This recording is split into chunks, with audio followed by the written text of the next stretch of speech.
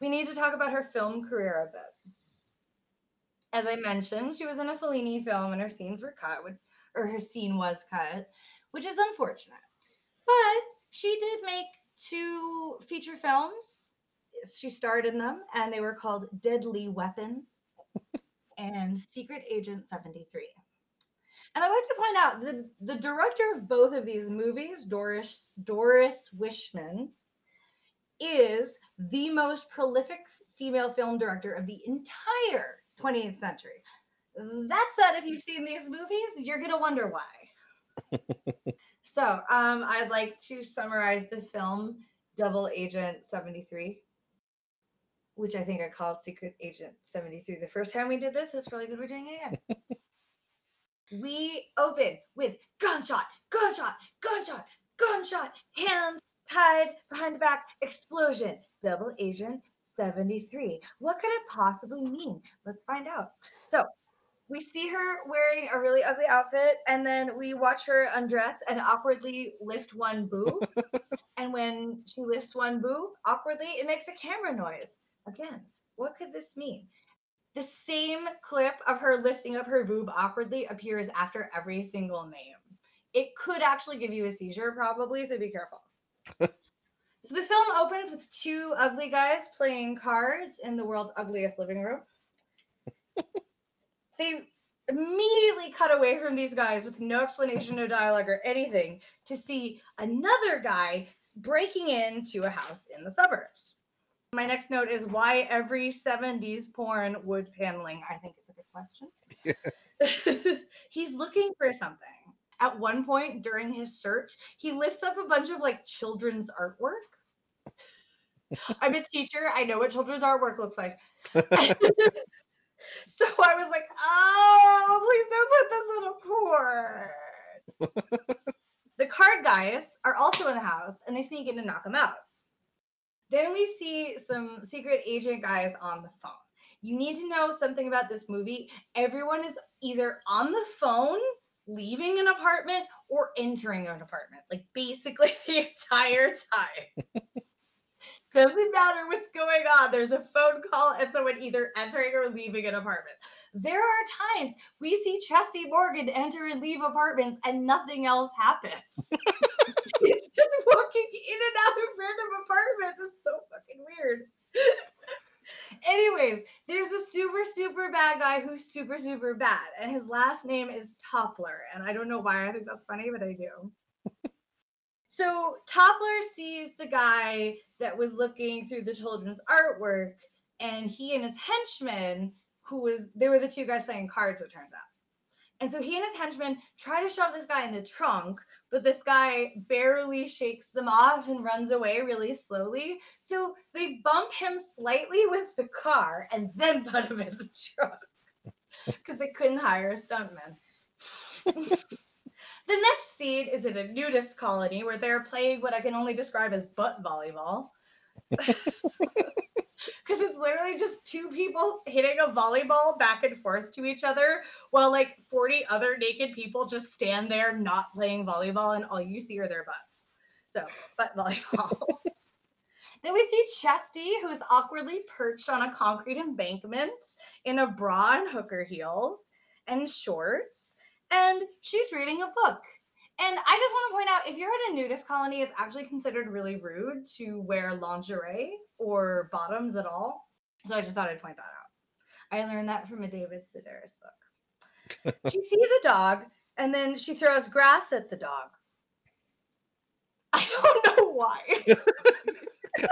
I was like, I had to like think about that for a second. It didn't like register. A handful of grass at this fucking dog. It's just like, what?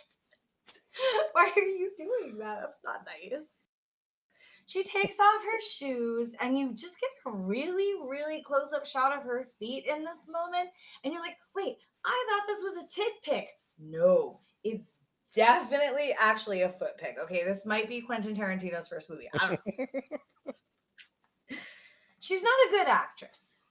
I would say in this film, she has maybe 1.5 facial expressions, if you don't count closing your eyes as a separate facial expression. And her character's name is Jane, which is not a good porn name. And she has to fly to New York City and do secret agent stuff. She's pissed off because she's on vacation at the nudist colony where she isn't even nude. She's just abusing puppies. So she bitches about how her vacation got canceled. And then the greatest thing ever happens. Another secret agent walks into the head secret agent guy's office, and he's like, "Oh, I was just talking to Jane," and he makes the big boob gesture with his hand.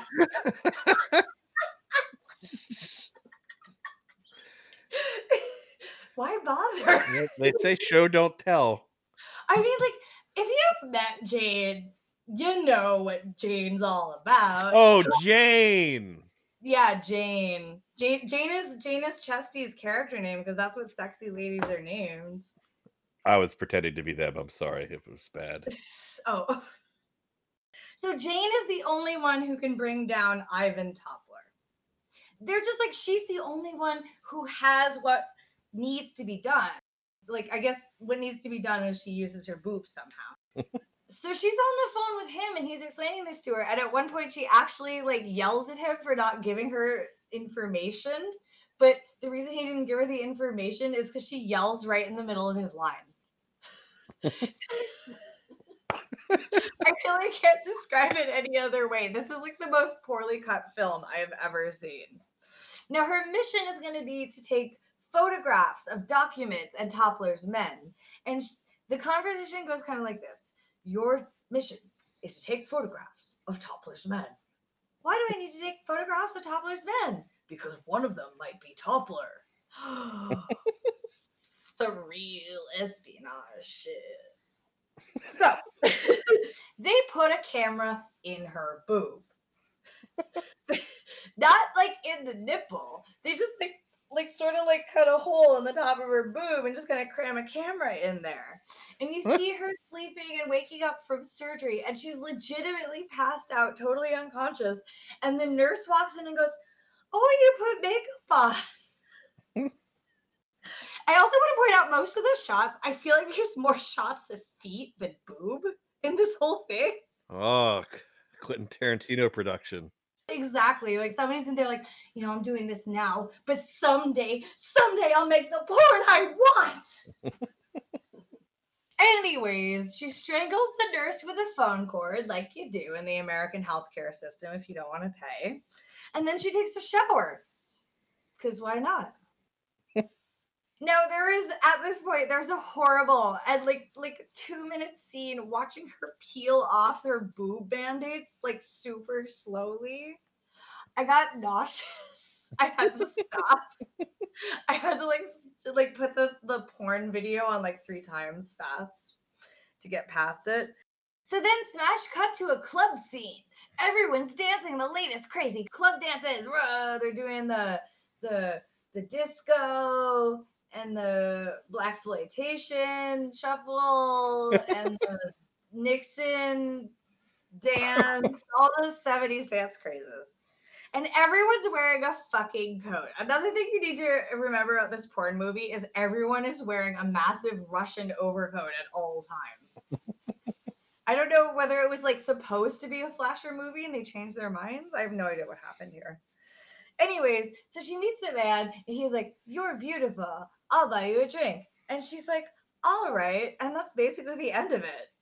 He just buys her a drink and she's not dancing. And he's like, "Oh, look at the young people dance." So this is really unsexy to me, I just like to point out. But later, she blows the lock off his hotel room door. And I'll tell you exactly what she did. She took a bunch of Play-Doh. You know when Play-Doh gets gross and all the colors get mixed up and it kind of turns that greenish, sickly rainbow mess? Yeah. So she puts a glob of that Play-Doh on the next to the lock of the door and then touches a lit match to it. And that's how plastic explosives work. Yeah. Plastic explosives are plastic. It turns out plastic explosives are quite overpriced because you could just have a matchbook and a Play-Doh. Anyways, The point of the whole movie is that she takes off her shirt in a really unenthusiastic fashion and then just like awkwardly lifts one boob up to take a photo. It's it's so dastardly unerotic. It's kind of hard to reckon with. Like it's hard. I was like really worried. I was worried. And like I thought you didn't see her nipples basically the whole time. But it turns out you can kind of see her nipples sometimes. I watched it again. Anyways, she's taking some boob pics, and this man walks in, and it is a slow mo titty beat down. Now, this, if you want to call it an homage to her other film, Deadly Weapons, where she spends most of her time crushing people with her tits, we could call it an homage. But I just kind of want to point out that for some reason in this scene, there's a picture of the Mona Lisa with a beard on the wall. I don't know why. Anyway, so they put on coats and then they run around and then they have a car chase. The car chase is so boring. I had to turn the video on 3 times speed because it was like slower than the OJ car chase. He catches up to her in her car and is just like, get in my car. And she's just kind of like, okay.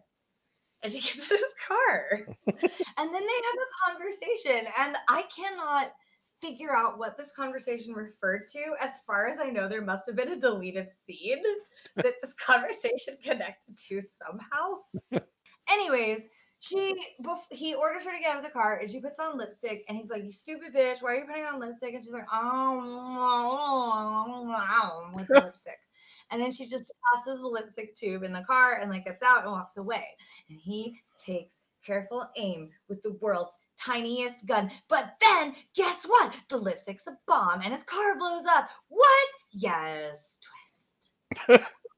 Amazing. Then like a whole bunch more phone calls happen. So there's a character that I forgot to mention, and his name is Scar. Even though he does not have a scar, he has a birthmark, but he is called Scar.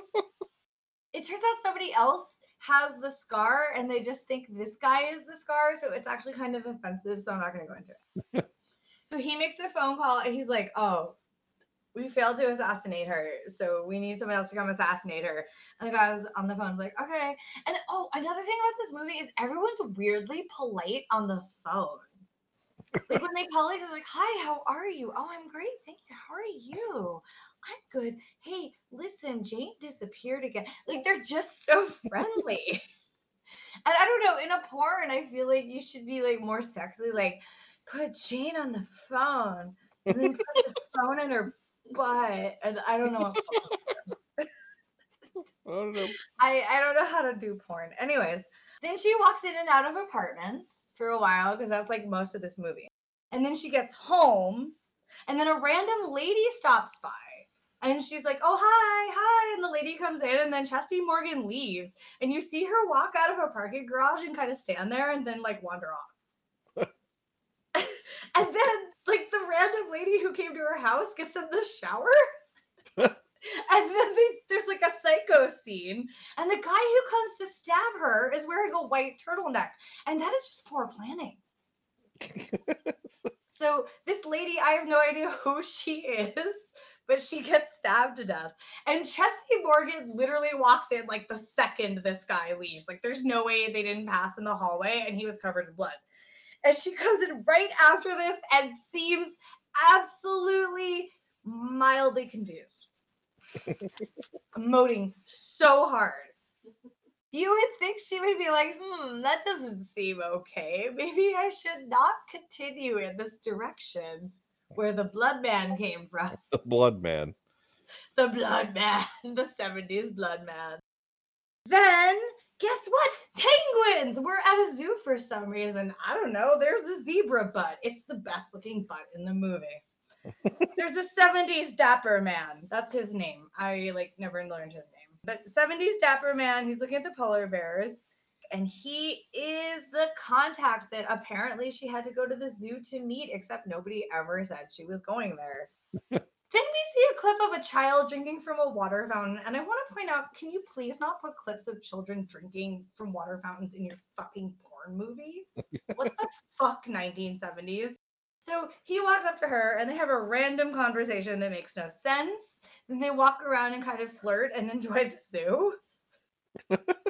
Just about this time, it cuts back to Scar. He makes another phone call because he just realized that they stabbed the wrong girl. We have no idea how he got this information. He just knows it because his Scar is full of secrets, I guess. Yeah.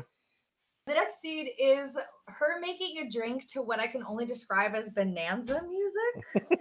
And she's like, she goes home and she takes her shirt off and she takes her bra off and she stands around in her skirt and high heels drinking like you do. Just like, hashtag girl shit. Then an assassin breaks in, but she shoots him with some kind of deadly gas. And then she chokes him to death with ice cubes. She hypnotized. Okay, so she hits him with the gas. She hypnotizes him with really unattractive shots of her boobs that are super blurry and grainy. So he falls to the carpet, and then she shoves a shitload of ice cubes down his throat and he dies. And then she just goes back to the bar and makes another drink, NBD. She makes a phone call and she's like, I have a pickup. So then the next shot, she's sleeping in bed topless. And this is the closest thing we see to any actual naked people in the sex movie because she's wearing just panties. But again, she really doesn't seem to have nipples. Okay, then here's the weirdest scene in the movie, the scene that I understand the least. So she wakes up topless and she gets a phone call and she's sleeping on top of the bed, which is weird. And then she scampers away. And then we see her backlit, whirling, wearing a bright blue negligee. And she's just whirling and whirling and whirling. And then it's just gone. I don't know what that was supposed to be. Was it supposed to be a transition sequence? Was she turning into Sailor Poon? I have no idea what was going on. Then she goes on a date with the Dapper 70s man, and they go back to my aunt's living room from 1992 for drinks. He's also an agent. They make out, and it cuts away before sex. You don't even see him grab a boob. He doesn't even stick his head in there. What? It's just nothing. They could be playing Parcheesi. I don't know. Fuck. This is very disappointing. Anyways, then there's another changing scene. She goes in and out of an apartment. She lifts up her boob. She drops her boob. She takes a boob photo. Then Dave Foley comes in with a purple fedora and she shoots him in the neck with her titty. Hi, honey. It's are you fucking done yet? He's laughing so hard at me.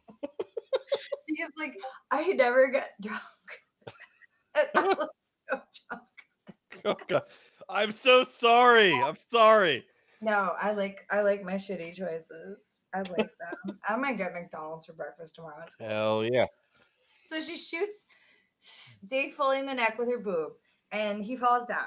And then there's another shot of the agency and someone on the fucking phone. And they call the Dapper 70s man. And they're like, you need to watch after Jane because she is clearly over her head.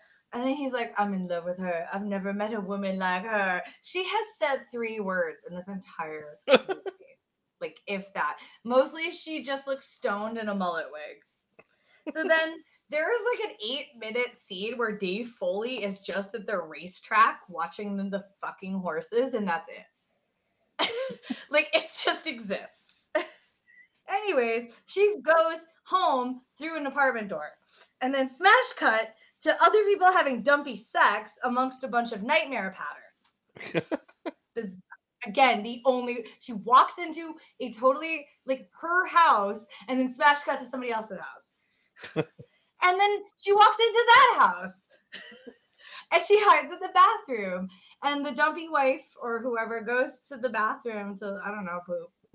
And then she knocks her out and gags her. And then the man is just passed out on the bed. So she lies down next to him and he starts making out with her and grabbing her boob kind of. And let's just say that the woman that he came in with and Chesty Morgan have vastly different chest sizes, but he doesn't know the difference just from touch. Okay. Of course. So then he starts to suck on her boob and he still doesn't know it's her, but then he opens his eyes and then there's those weird grainy hypno boob shots again.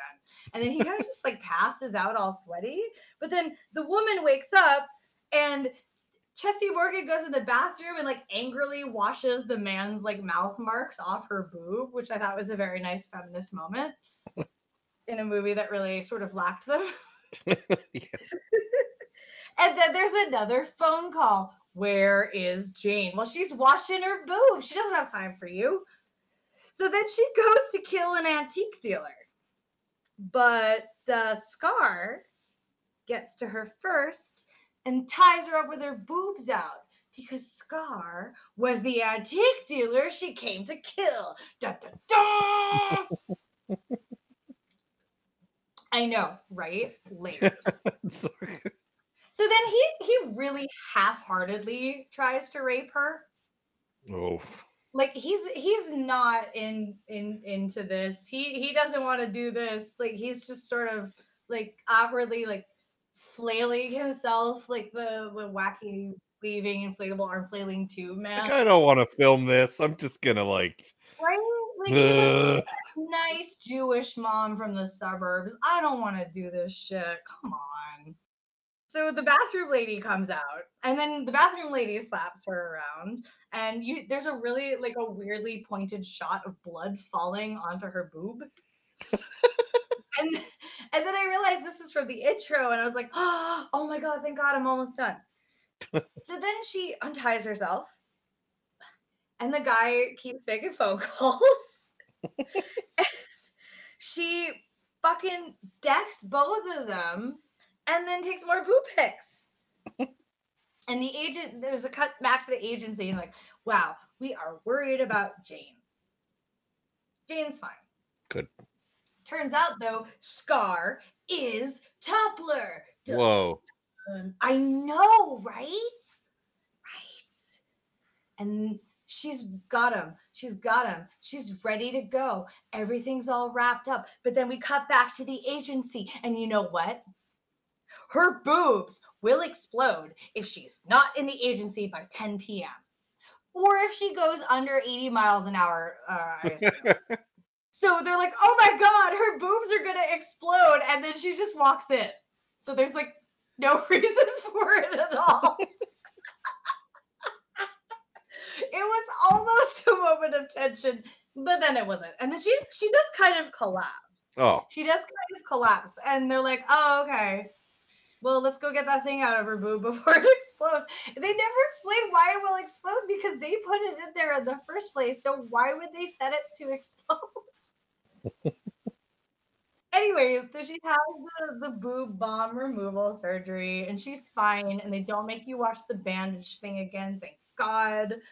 And then they sit down with a film projector to watch her boob pics. And it's like a weird art installation, which is like random photo, like your friend who's a photography major because they wiped out of other arts programs because they didn't quite have the technical skills, and you go to their really really meaningful show and drink the world's worst white wine out of a paper cup and you're just like, oh my God, it's so meaningful. It was like that. Anyways, it turns out Scar is not Toppler.